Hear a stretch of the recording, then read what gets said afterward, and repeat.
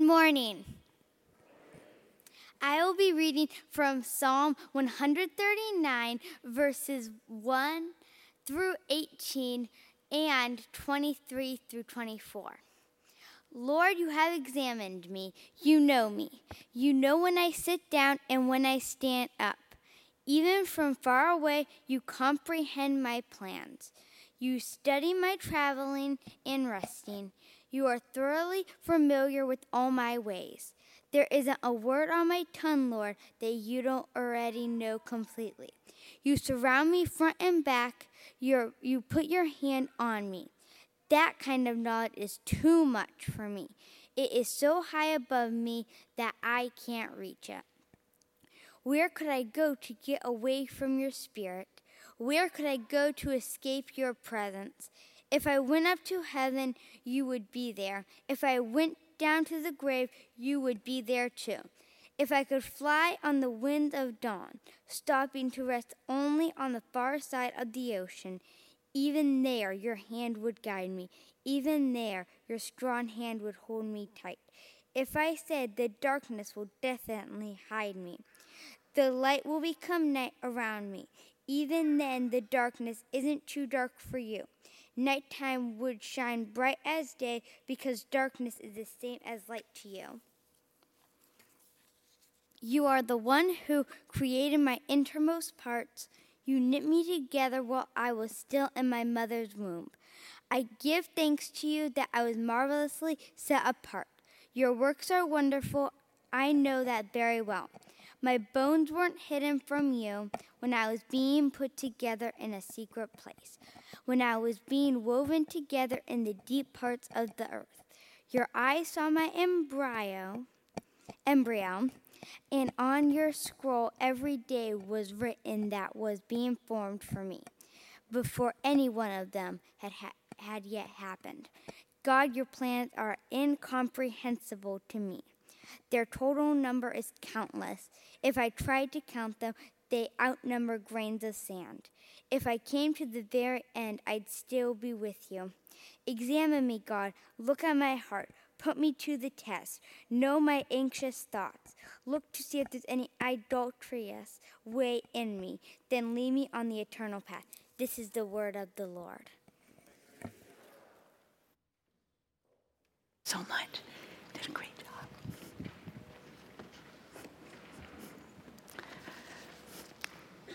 Thank you, Victoria. You did a great job. And Pastor Jennifer, why am I standing here? You did it all. No one's going to remember a thing I said after all you've done. Yeah. I have one thing up my sleeve, but that'll wait till later. How often have you and I thought about the question, who really gets me? Who knows me? Who understands me? I think if we're honest, we often think that, don't we? We often think that even the people closest to us, dearest to us, don't really get us. No one really knows the good, the bad, and the ugly, and the really, really ugly about us. Those are things we hold very closely. And only those who get caught in some awful thing they've done are the people that we know what the bad thing is. Most of us have secrets. And as we've seen in this summer series on Psalms, we have learned that we worship together and independently, and as we praise God and our Creator, we do so with a sense of new presence, of new hope, of the idea that our God wants us to flourish. Our God doesn't want us to carry bags around full of our worries and our anxieties, our past failures. Our lives matter to God, and if we ignore it, it's to our own peril. If we can grasp that, and as the psalmist David said, it's almost too much to grasp or understand, and often we think it's too simple, but it's not.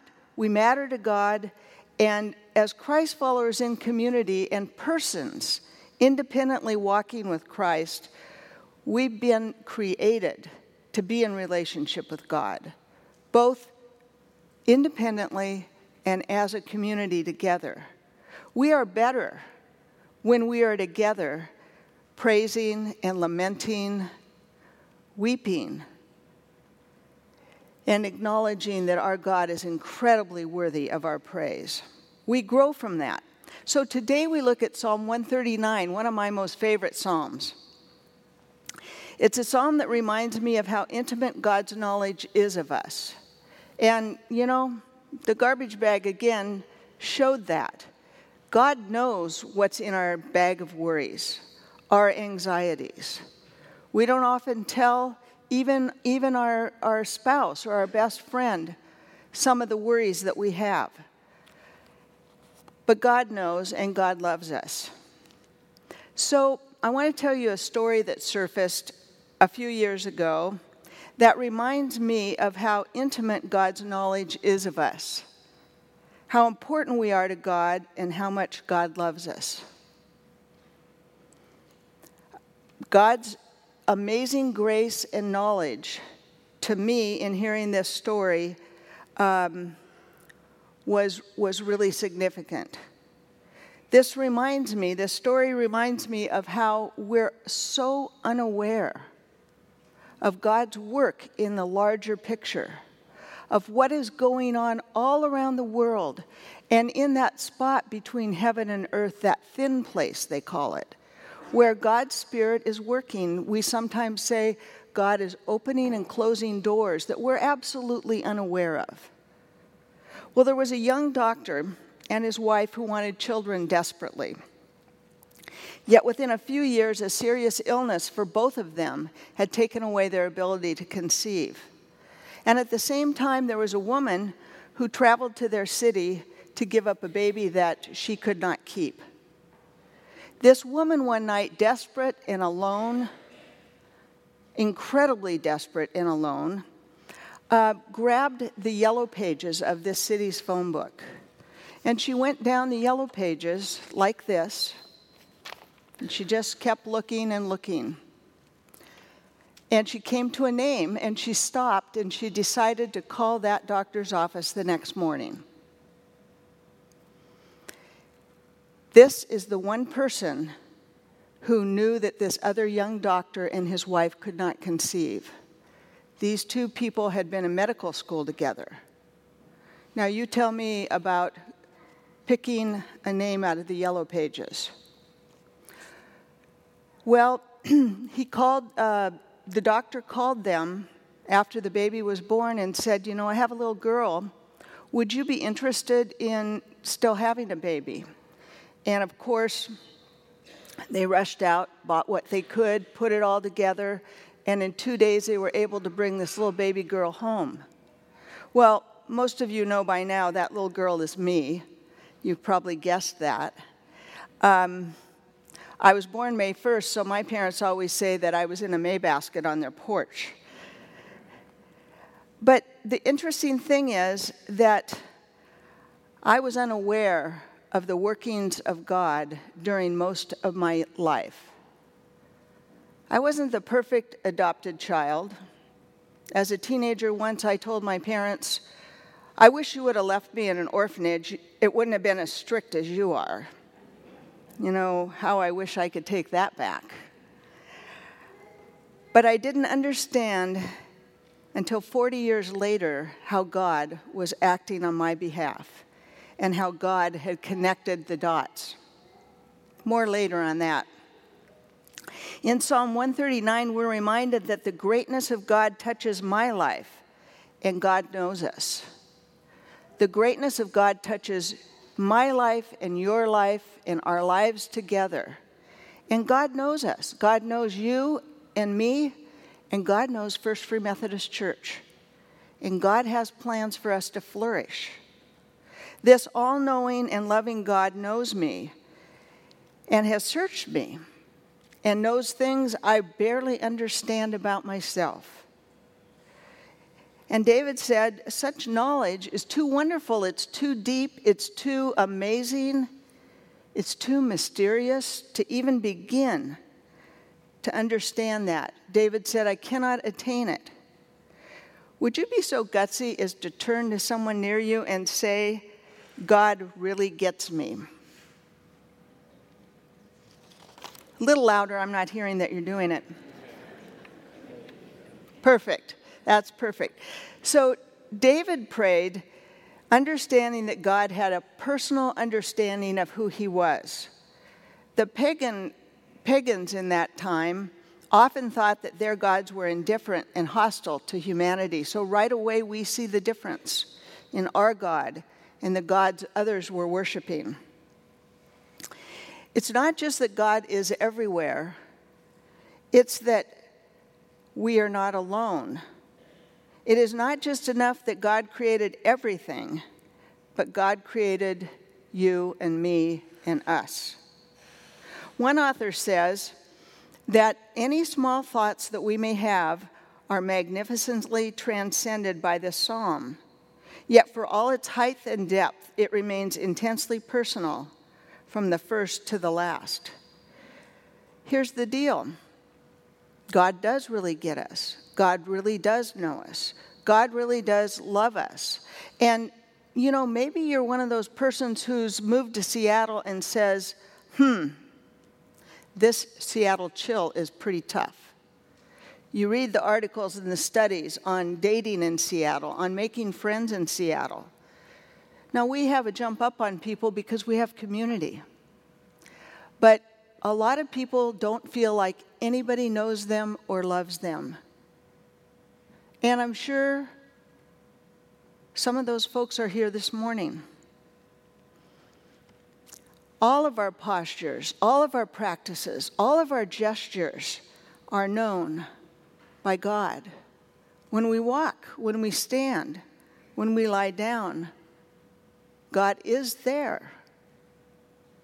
I don't think we often enough think that through. Because if you're like me, you're pretty independent and you can kind of do it yourself. And it's not really till you've tripped or fallen or made a serious mistake that you remember that you need God's help. But isn't it interesting that the person we turn to when we come to God already knows our weaknesses and our frailties. And if we were in better relationship, we probably wouldn't have had to make those errors. Jesus in Matthew 10:30 says, God knows the numbers of the hairs on our head. A famous preacher talked about divine knowledge. And you know, it's this deal about this knowledge that especially for you and I and people in our culture who are, you know, well-educated and, again, independent, it's really hard to understand the mystery of this. A famous preacher, Charles Spurgeon, wrote that divine knowledge is perfect, not even an unspoken word. You get that? An unspoken word can be hidden from God. Now, that can be really kind of creepy when you think about it. When somebody knows you too well, you don't really enjoy that often. You know, maybe, luckily, I have a loving, supportive spouse. But I know people who live with people who constantly second-guess them and want to know, you know, that's not what you were thinking. That's not why you did that. Well, we are in relationship with the God who knows all and does not judge us, but has grace for us and wants us to be flourishing. It relates to the altogether and wholly known. It speaks of the love of a parent. And I know many of you, I see you and I know you out there. You've been parents and you know what it's like to stand by when your child makes a mistake. First time, second time, third time. You continue to love that child even if they are not exactly living out what you dream for them. You pick up the pieces with them. You hopefully work towards healing with them. And I think there are times when the second and third chance is even a deeper experience because we again are representing God who, like the father in Luke, who brings his child home and back into the union of the family, the prodigal son who comes home, that couldn't be a more beautiful picture of the flourishing of relationships together and with our holy God. God knows our story, and God sees us with love and knows the big picture. The all-present God, in verses 7 through 12, remind us God pursues us. I'd like to read those for you. 7 through 12. Where could I go to get away from your spirit? Where could I go to escape your presence? If I went up to heaven, you would be there. And if I went down to the grave, you'd be there too. If I could fly on the wings of dawn, stopping to rest only on the far side of the ocean, even there your hand would guide me, and even there your strong hand would hold me tight. If I said the darkness will definitely hide me, and the light will become night around me, even then the darkness isn't too dark for you. Nighttime would shine bright as day, because darkness is the same as light to you.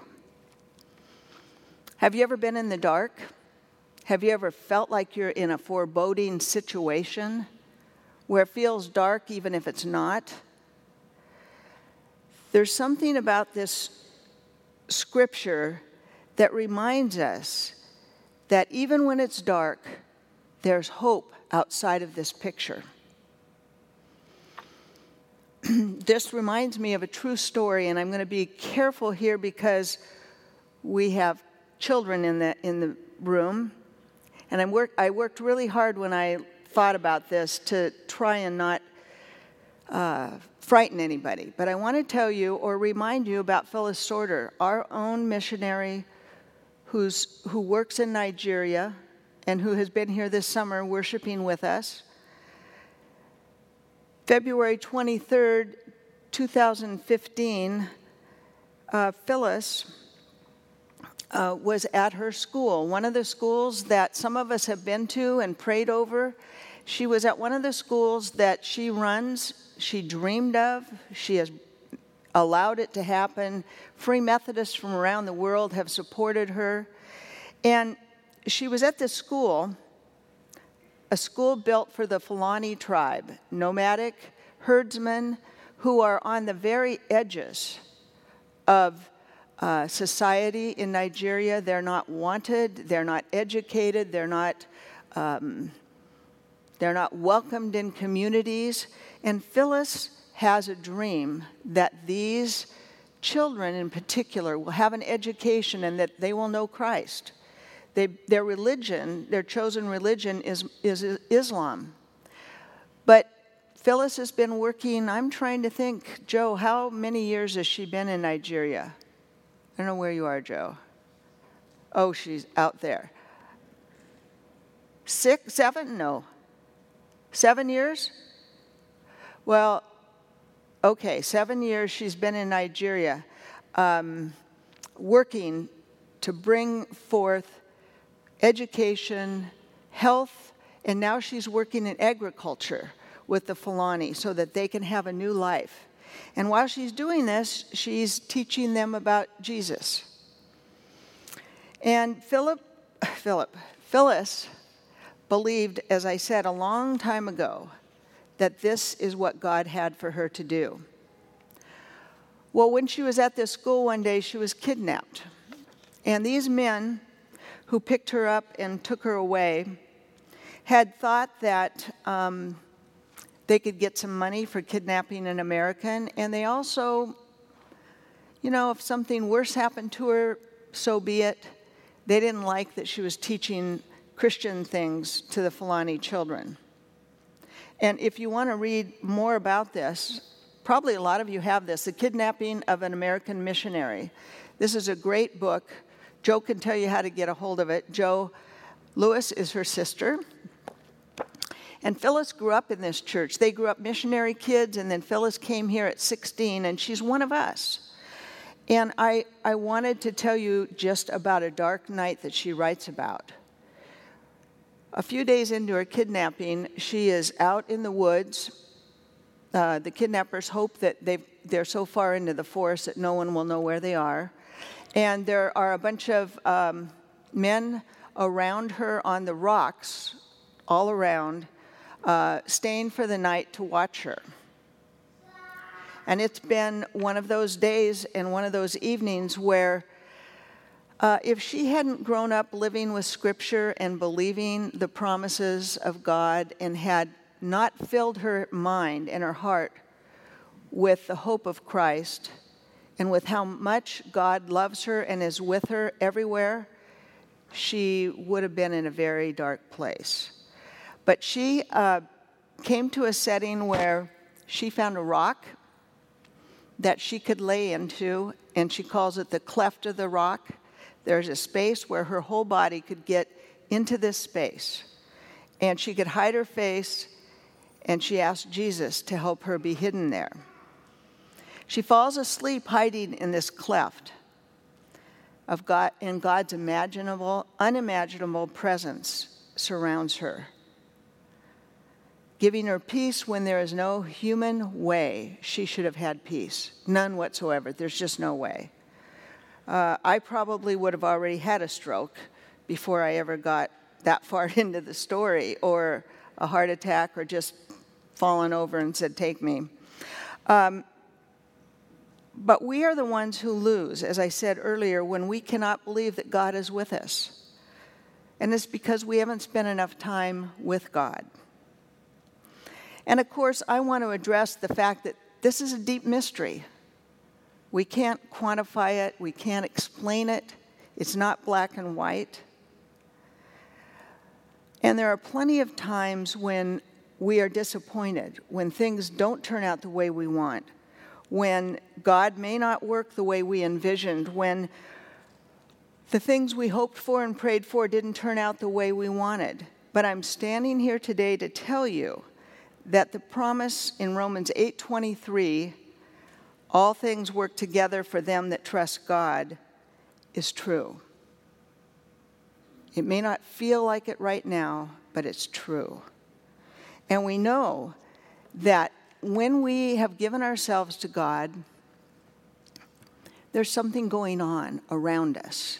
And you'll see in a few minutes a piece of art that I am just beginning to really cherish because it shows to me what is happening. So back to my story. 3 years before I met my biological mother and family, in my spirit, I started to be disturbed, and I started to begin thinking about this whole deal of adoption, about this whole thing of, and believe me, each of us have our wounds. Each of us have our questions. Mine probably had something to do with, well, my parents loved me. I was given everything, but who didn't want me? You know, there's just some of that, and everybody's story is different. But what happened for me was that I started kind of having this on my mind all the time, and I found some paperwork. We call it my sales slip. But we found this paperwork that my folks got from the hospital that had my mother's, all of her vital statistics and information on it. It should have never been given to my folks, but it was. So I sat on information that I knew is the kind of thing you go into a court to get unlocked. I had it. Many things happened over 3 years that kept pushing me back to thinking this one thing. I kept thinking that God wanted me to tell my biological mother, I didn't have to do it myself, in fact, I wasn't planning on it, but that I should let her know that God took something sad and made it okay. And I chose an attorney that knew my parents really well and that knew me really well. He had seen me in leadership, and I had been the president of a board he was on, and he worked with adoption, so I chose this attorney. It took 3 years, and believe me, I kept questioning myself. I kept thinking, okay, you're about 38, you're starting into some sort of midlife crisis, and you want to know more than you know about your life. So you're probably over-spiritualizing all this. What makes you really think God told you to do this? And I'm a sociologist, so I know that usually when you come into a family like this, it's not a good thing. You don't find out good, positive things. It's a hard road. And if any of you are here thinking or have experienced this kind of a thing, I just say, wait until you really know who you are. I asked permission from my whole extended family. I didn't want anyone to think this was something that would say to anyone, you're not good enough, this hasn't been okay. But this is what I thought God was saying, and boy, did I try to get out of that one. But God's timing is always good. What I found out later was that at the same time that this started happening in my heart and spirit, a Christian half-sister in Texas had heard the story in its fullness and had begun to pray that I would surface so that our mother would not live with the guilt anymore that she had had for 40 years. She had been brokenhearted to realize that her mother was living with this very sad thing. So what I found out was that I had two amazing mothers. One who cared enough to give me up and give me a better life, and one who gave me all that I needed to become the person that God created me to be. I've had the privilege of meeting my maternal side of my family, and I met wonderful, loving people who told me about their lives, their struggles, and the fact that I'm the one that was lucky. I actually had one of them tell me I'm the lucky one. They also told me that I looked just like my mother at that age and that I was who she would have been if she'd had a chance. All I can say is when I heard I'm the lucky one, what do I do with that? Again, it's too deep. It's too humbling. But somewhere out there, for some reason, God was working on my behalf at this time. So I was given a wonderful Christian home. I was raised in a family where my folks were amazing Christians. I'm a third-generation Free Methodist minister. My dad was a family practice physician and a 33-year member of the Board of Trustees at SPU, so I grew up with that in my legacy and my system. But why me? I can't understand that, and I never will. But somehow, God knew that I needed to be in this other spot. Somehow, it worked out. And it is continuing to work out in miraculous ways for my siblings. Beautiful things are happening. I've experienced people that are wonderful. They aren't my brothers and sisters like my family that I grew up in are, but I can see God working. I even had the privilege of leading a niece to the Lord and performing her wedding to the entire family. To the entire family. Even to the man whose name is on my birth certificate, because my mother was married to him at the time, but is not my father. He sat right there.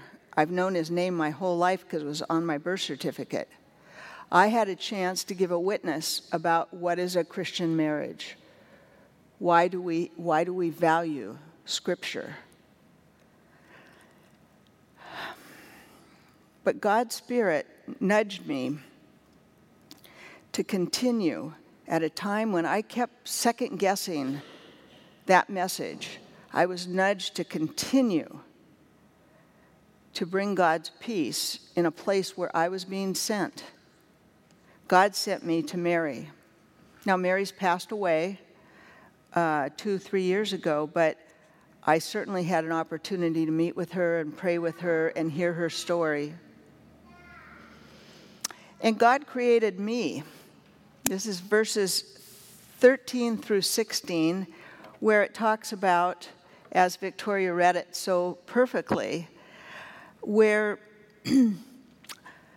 God created my innermost parts. God knit me together. God was there at the beginning. My bones weren't hidden. And you know, the presence of God that's truly inescapable, when you think about it, that God was there at the beginning, I feel like David, I cannot escape your presence. If God was with us in the beginning when we were being formed, how much more is God with us now on our journey? My frame was not hidden from you when I was made in the secret place. Well, you know what? That's really, really good news for many of us, isn't it? We're not a mistake. We weren't unwanted in the bigger picture, in the scheme of God's plan for us to flourish. We may have had a lot of disappointments in life, and one thing is sure, God is still with us. God gives us courage. God walks with us even when we don't feel it.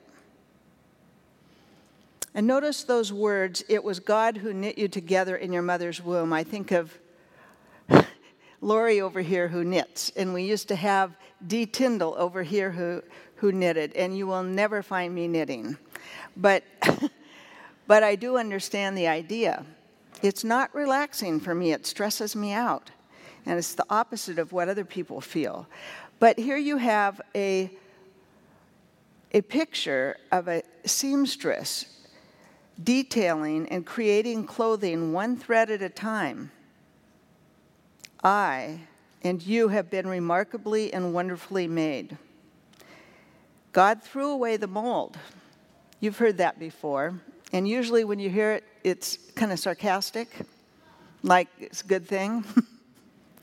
But God threw away the mold, and we are totally unique, one of a kind, fashioned with awe-inspiring skill by our Creator, right down to our thumbprint. That's a deep thing. There's no one in history like you. No one with your personality or your innate abilities or your spiritual gifts. No one with the purpose that God has for you. You're God's treasured creation, and in God's likeness, you were made. God knows you and wants you, and God wants to be in relationship. And God does have plans for you. And in verse 17 and 18, we're reminded that, again, these thoughts are too difficult to grasp. But God doesn't just set things aside once He's made them. God has a plan for us to flourish. It may not be a black and white plan. I'm not talking about that. But we're talking about a plan for flourishing, a plan where things can be good, things can be positive, things don't have to stay in the darkness. God is there when we wake up, when we go to sleep. God offers new mercies every day. God's plans for you and I are tailored to who we are individually. And I believe when we bring our gifts to the sanctuary, to the congregation, to the community, we all flourish. So in conclusion, does anyone really get you? I think God does. I believe God does. And I believe we forget that too often. God helps us to live out our callings if we are willing and allow ourselves to hear God's voice. When we come together, we must encourage one another. We must praise and worship and trust God with our lives and trust each other with that experience. Now here comes mine. Let's see if, whoops. See this? Can anyone read what it is? Yes. It's a $100 bill. How's that compared to a bag? All right. So here's a $100 bill. It's brand new, it's never been used, it's never been folded or torn, it doesn't have any tape on it, and it's not from the Monopoly game. What if I offered it to you? Would you take it? Okay. What if I wadded it up and threw it down? Would you still want it? What if somebody spit on it and it got thrown in a mud puddle? Would you still want it? Yeah? Because you know what? You could still take it to the store and use it. And I'm going to go home and straighten this out right away. This bill has value because of what it is, not because of how it looks or smells or the shape it's in or what it's been used for. The crisp $100 bill is worth the same amount when you go into the store, the same amount no matter what it looks like. If it's ugly and old, even if it has a little bit of tape on it, I think you can still take it back. I don't know how many tears it can have. Deb, I see you nodding. Do you know? No. I don't know either. I mean, I'm not going to tear it. But we may feel the same way. Stepped on, beat up, kicked around. You may feel dirty, unworthy, useless. But you and I are God's creation. And God will go with us. And God says we matter. Maybe your parents said positive words to you that built you up. Or maybe you did not hear the things you needed to hear to flourish. Maybe they didn't say the words you needed. Maybe you didn't even have a place to call home. Maybe your spouse or your special friend has rejected you, verbally, emotionally, physically. Maybe you feel alone and misunderstood. I want to emphasize that we can't let what another human being does or says to us be the thing where we draw conclusions on our worth. We base our worth and our hope and our flourishing on something far higher because you matter to God, and God sent Jesus for you and for us. Now, the final slide is my favorite. That is someone's idea of Psalm 139.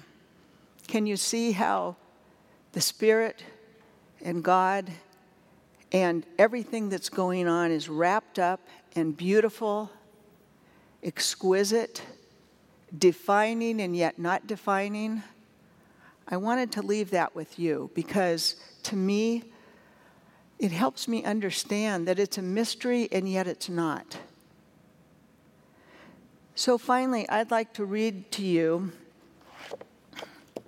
from I'm going to read to you from a Bible you may not know about. It's called the Passion Bible. And I use it in my devotions.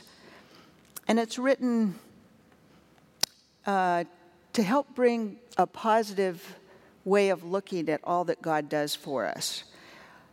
I'd like to close with this because it's the prayer I think we all can agree on together. Let's pray.